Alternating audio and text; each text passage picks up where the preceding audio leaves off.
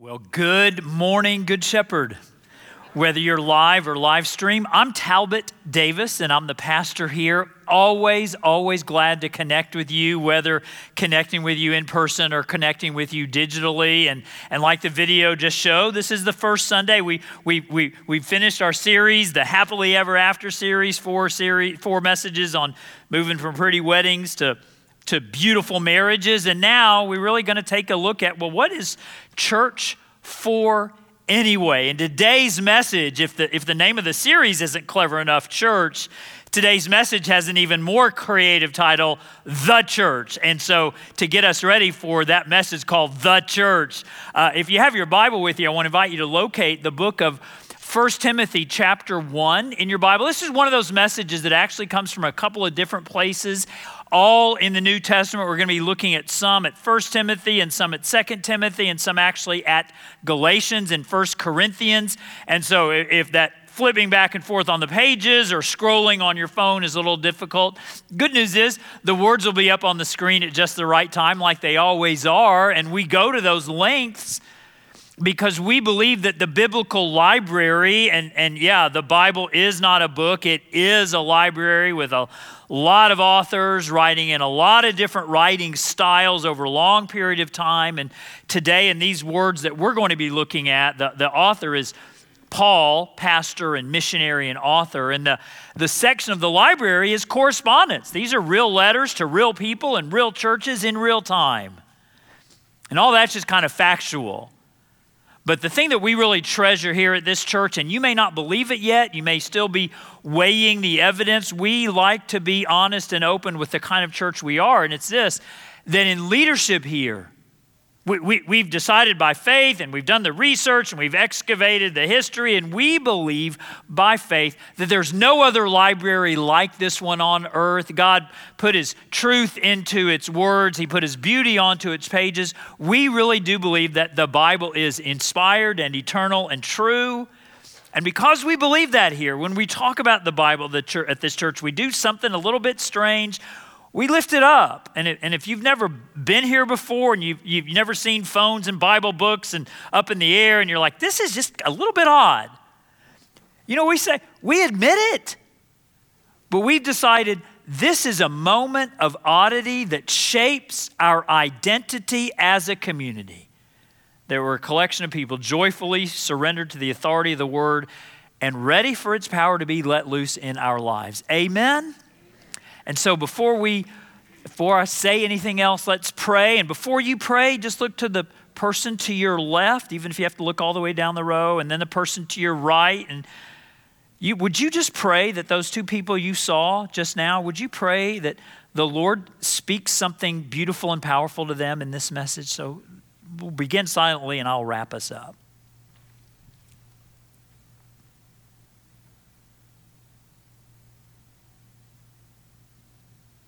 So God, as we've prayed for the people around us, I ask that this entire community, from me as a proclaimer to those who receive the proclamation, God, that you would fill us from the bottom of our feet to the top of our heads with the power and the joy and the beauty of the Holy Spirit Himself. In Jesus' name we pray. Amen.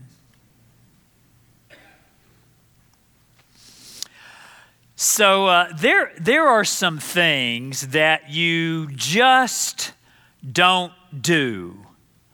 Like if you're renting a house, let's say, which I know is the living arrangements for a good number of you. If you're renting a house, you don't go hire an architect and a general contractor and put a $100,000 addition onto that house that you're renting. Why not? It's not yours. Your responsibility at the end of your lease is to return that house to its rightful owner. In the same way, if you're at an Airbnb, at the end of your vacation in that Airbnb, your job is not to, hey, let's see some upgrades we can put in this Airbnb. No, your job, because it's not yours, your job is to return it to its rightful owner. If you're in an apartment, which again, I know a lot of you are living in an apartment, your job, you don't, well, let's just knock down some walls. I don't like the the arrangements in this apartment. Let's knock down a few walls, give me some more living space. No.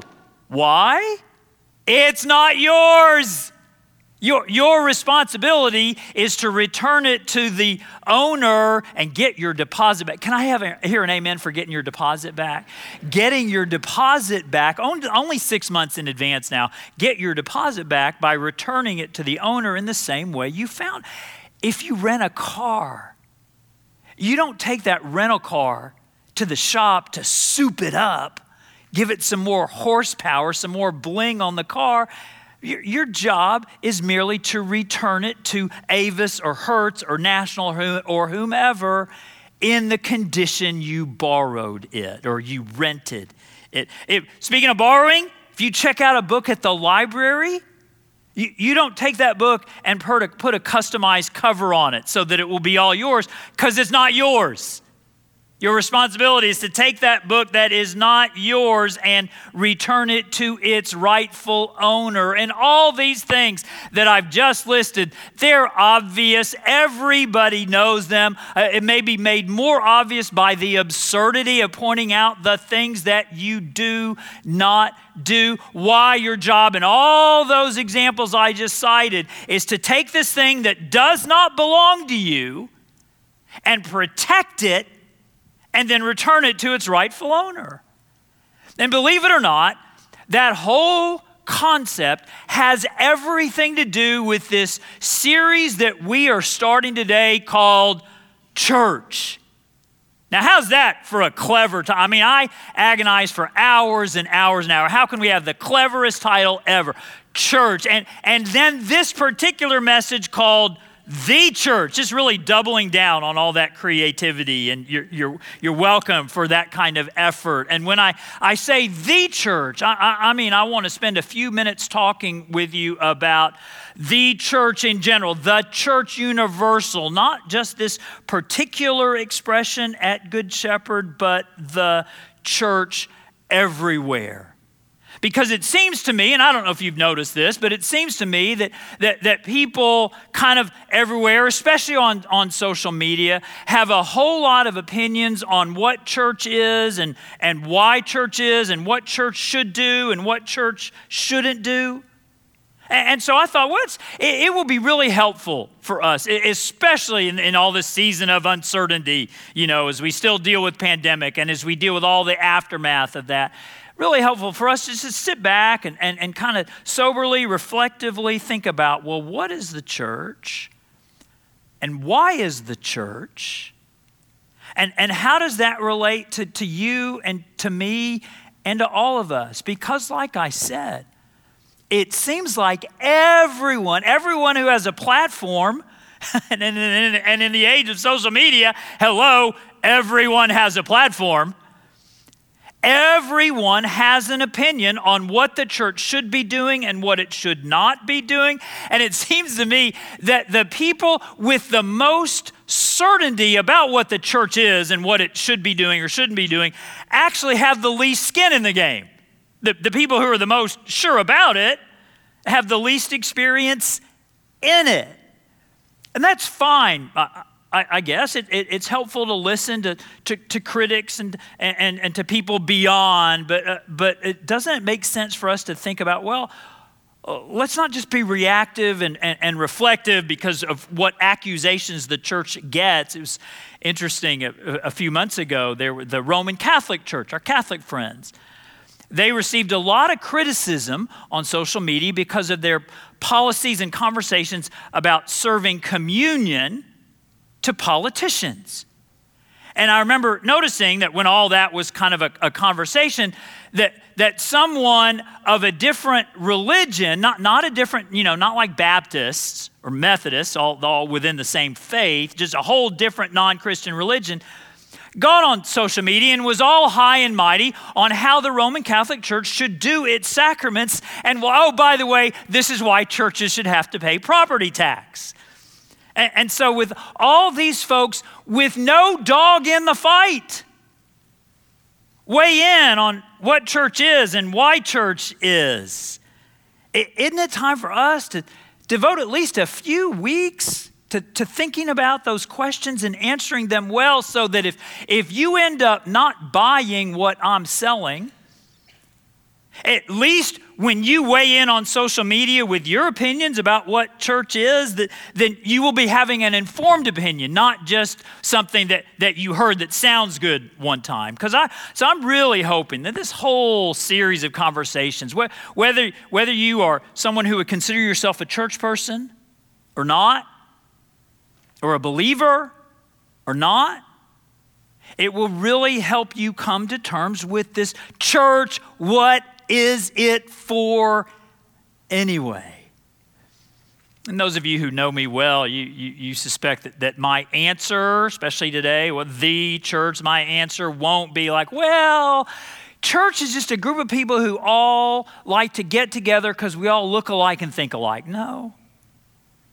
Or church is a group of well-intentioned activists working hard against human trafficking or against hunger or working on behalf of racial unity. No. Or church is just a bunch of people doing good, just good people doing good. No. Now, all those may be outcomes of what church is, but they may all be godly things, but they're not the things of God. Because to answer the question, what is the church and why is the church? Doesn't it make sense to look in the biblical library to see what it has to say about this institution, this organization, this organism that we are at least somewhat connected to? And in the biblical library, there's this fascinating pattern that emerges in the letters that Paul, remember, Paul, he's a pastor, he's a missionary, he's an author. He never met Jesus in person. He just met the resurrected Jesus. And there's this pattern in these letters that he writes. And he writes letters to individuals and he writes letters to churches about 20 or 30 years after Jesus' death and resurrection. And there is this fascinating pattern that, I've been doing this for a long time. I've been following Jesus for about 40 years and preaching for about 30 years. And I never noticed this pattern in Paul's writings until just the last 18 months or so. And some of you are thinking, that's the problem. But this pattern starts in 1 Timothy. Paul writes a letter to his son in the faith, Timothy. And look at what he says in 1 Timothy chapter 1, verse 11. It says this, that conforms to the gospel concerning the glory of the blessed God, which he entrusted to me. You may want to circle that word, which he entrusted to me. Chapter 6, same letter, chapter 6, verse 20. Timothy, Paul gets personal with the recipient of his letter. Timothy, guard what has been entrusted to your care. Over at 2 Timothy, chapter 1 and verse 11 and 12 of that book. This is the second letter that he writes to his son in the faith. And of this gospel, Paul says, I was appointed a herald and an apostle and a teacher, and that is why I am suffering as I am. These series of letters that we're looking at, this is Paul's core. It's where he tries to explain why he does what he does, why he's forsaken his family, why he's forsaken the religion of his birth, why he's traveled all around the Mediterranean world and been persecuted and been rejected and will ultimately, literally lose his head. This is why I am going to be killed, he says. Verse 12. That is why I am suffering as I am, yet this is no cause for shame, because I know whom I have believed, and I am convinced that he is able to guard what I have entrusted to him until that day. This has been entrusted to me, and I'm entrusting it back to him. Verse 14, same chapter. Guard, he's still talking to Timothy. Guard the good deposit that was entrusted to you. Guard it with the help of the Holy Spirit who lives in us. And then Galatians, where Paul writes not to an individual, but to a collection of churches in what's today Turkey. On the contrary, they recognized that I had been, what? Say it together. Entrusted with the task of preaching the gospel to the uncircumcised, to the non-Jews, just as Peter had been to the circumcised, to people who were Jewish. The pattern, has all the subtlety of a hammer to the head, doesn't it? Entrusted. You have to be a knucklehead to miss it. And do you know what that word entrusted means now, but more importantly, what that word entrusted meant in ancient times, in Paul's day? It was a well-known word in Paul's day. And it was for a culture and a world where there were no banks. There were no bank vaults. There was no cryptocurrency. Hello. There were no safe deposit boxes. There was none of that.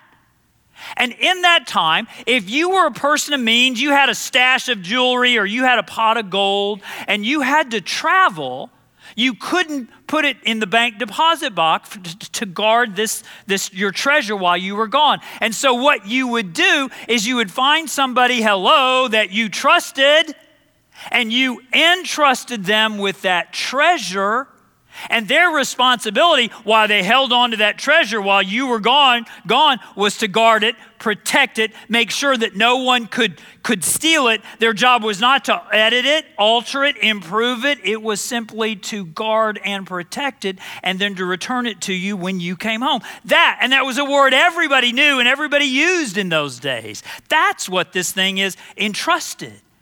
And Paul says that his mission, his core, and what he is the founder of so many churches. I mean, he's really speaking of his core. This represents the church's core, that is exactly the role and the purpose of this thing called the church.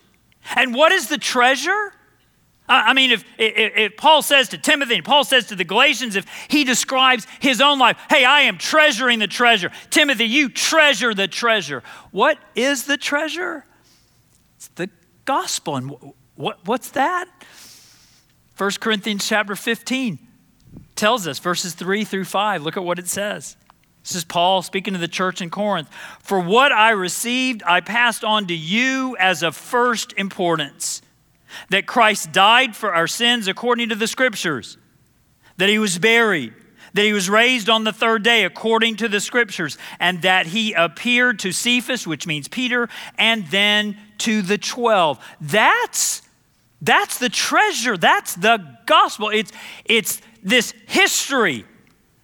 And we don't make history. History makes us. It's this history of this invasion into planet Earth. This invasion, and I love how we can think about it. I mean, this invasion, this history that makes us, it is incarnation. And that's a fancy word for God becoming flesh and walking on earth. It's instruction. When God became flesh and walked on planet Earth, that's Jesus teaching us things like, blessed are those who mourn, for they shall be comforted.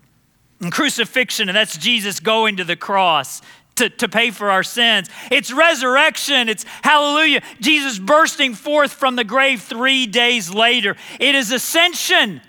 A number of days after that, when Jesus, the resurrected Jesus, actually did go up to heaven. And from there, that's where he reigns and that's where he rules. I don't know if you know that's where he is right now. And then the whole thing's going to work out. It's all going to pan out with completion when Jesus comes back. That is the history. That is the treasure. That's the Christianity. I've told you this before. This is not based on philosophy. It's built on history. A history that we guard, that we protect, that we treasure. And Paul says that's what the church is about. That the role of the church, before it does any good works, before it sings any great songs, but before it does any massive projects, this is this history that if the church doesn't tell it, people won't know. And we can't figure this stuff out. God had to send it all down. And so when you realize that this kind of history and this gospel, because Paul keeps saying, guard it, protect it, let you know it's always going to be under attack. And so here it is, Good Shepherd. Here, you want to know, what is the church? Why is the church? What is the church?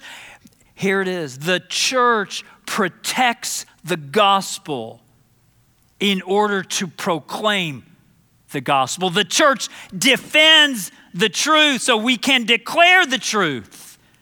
We treasure this stuff called the gospel so that we can tell the gospel. That's what the church is. You declutter it from everything that churches have cluttered themselves with, or that culture wants to tell the church what it needs to do. And it all comes down to that. The church protects the gospel in order to proclaim the gospel. See, this stuff matters. Words matter. Words make worlds. Maybe you've heard about the little boy. He's a preacher's kid, and he'd grown up going to church, of course, and he'd heard all the fancy words that the church used, like salvation and justification and sanctification and crucifixion and all these iction words. And so at school one day, the teacher asked him, well, honey, do you know what procrastination means? And the boy thought for a minute. He says, no, but I'm sure our church believes in it. Well, we might. But language matters. And by the way, this, I don't know if you know this or not, but this explains so much of why Good Shepherd is the way that it is, why we delight in teaching ancient truths, why the message doesn't change. The methods do. The message does not.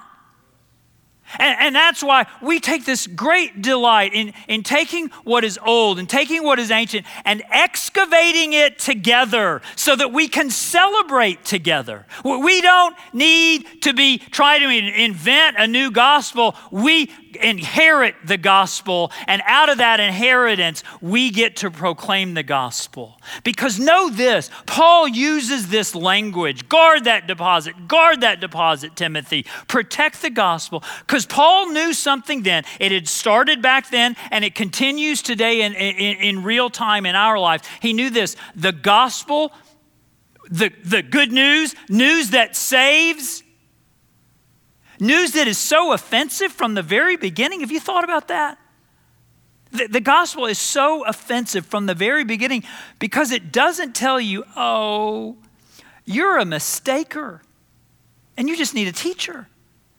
No, it tells you you're a sinner and you need a savior.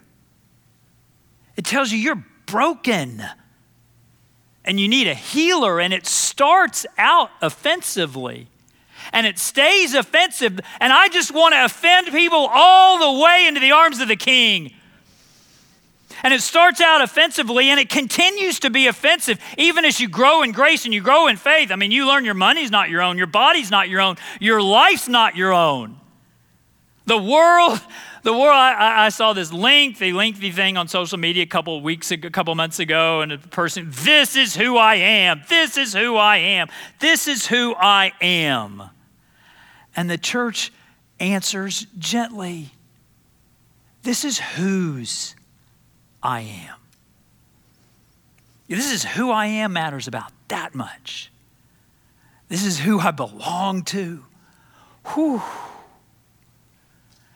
See, Paul knew the gospel would be under attack. It would be under assault. People from beyond would be trying to minimize it, and people from within, when the church feels pressure from beyond, oh, the world doesn't like us, the world doesn't like our message, it becomes vulnerable to mutiny from within. And man, we've seen that in real time. It's just in recent decades in the church.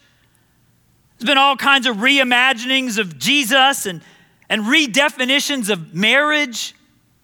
and re-understanding of salvation. And it's so interesting, all these movements, and whether people in church land are trying to redefine marriage or reimagine Jesus, it always happens in places of comfort, like North America or Western Europe, where we're not really persecuted for being Christians, where we have schools of Christianity and people can sit around and think about all kinds of new theories and pontificate, and I'm a professor. I'm all of a sudden smarter than Paul and more enlightened than Moses. And it only happens in places of comfort and places of privilege. You go to places where the church is on the front lines of spiritual warfare, places like India, places like the Democratic Republic of the Congo, and they are so busy just trying to survive as people who belong to Jesus, they don't have time to reinvent the gospel. And know this, Good Shepherd, whenever the church modifies the word to satisfy the world, it does not win more converts. It only earns more contempt. And whenever there is a temptation, we got to water the gospel down. No, the church answers, no, it's time to heat it up. The church protects the gospel so that it can proclaim the gospel. Really, we're in the delivery business. I don't know if you've ever thought of it that way. Like Amazon, like UPS, Federal Express. We don't make anything, neither does Amazon or UPS or whomever. We don't make anything. They take it from the source to your door. That's all they do. They deliver. And if they don't deliver according to your timeline, you get upset. Can I hear an amen for that? They deliver. That's what the church does. We take it from the source, which is God's heart, to the door of your heart. And along the way, we take this gospel and we don't edit it, we don't improve it, we don't upgrade it, because that which was given to us is better than anything that we could ever think of. We're the couriers of the gospel. The church protects the gospel in order to proclaim the gospel. And I know some of you, you're like, that's good. I'm glad Good Shepherd is the kind of church that it is. I'm glad it's taking what's old and just maybe putting it in some more modern packaging, but sticking with what's old. And y'all, you go, Talbot. I'm glad to be in this church. No. When I talk about the church protects the gospel to proclaim the gospel, you're not an observer. You're a participant. You're not a fan. You're a player. Turn to your neighbor and say, you're a player. You're a player in this.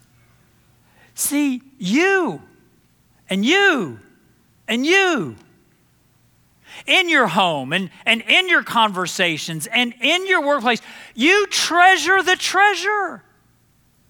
You understand that when your life is built on incarnation and instruction and crucifixion and resurrection and ascension and completion, when that defines your life, you don't have to define yourself. Jesus has already done it for you, and you get to be a participant, a player in all of that. This is not, we excavate the gospel to celebrate the gospel, and then we designate you to take it to the people whom you love and whom you know. That's why, if you were here a couple months ago, we had that series, Who is Your One? And Who is Your One is all about finding that person in your life, person or people in your life, and they need to know this story that if we don't tell it, they won't hear it. I guess ultimately it makes me think about this baptism that I heard about. And you know what this baptism involved? This was a family in Good Shepherd Church, and they are part of the foster parenting system. And they foster children So, at least in part, not only to give them a safe place to live, but so that they can share what a living relationship with Jesus Christ is all about. So they foster the children, they protect the children, protect the gospel along the way. And in this case, gospel meets child, and new life is the result. And that, my friends, is the church in a community pool in Fort Mill, South Carolina. That is the church. The church protects the gospel in order to proclaim the gospel. Let's pray. So, Father, thank you for the ways that you have given us the gospel, the good news, not ours to inherit or upgrade or invent, but ours to inherit, yes, Lord, and to share. In Jesus' name, amen.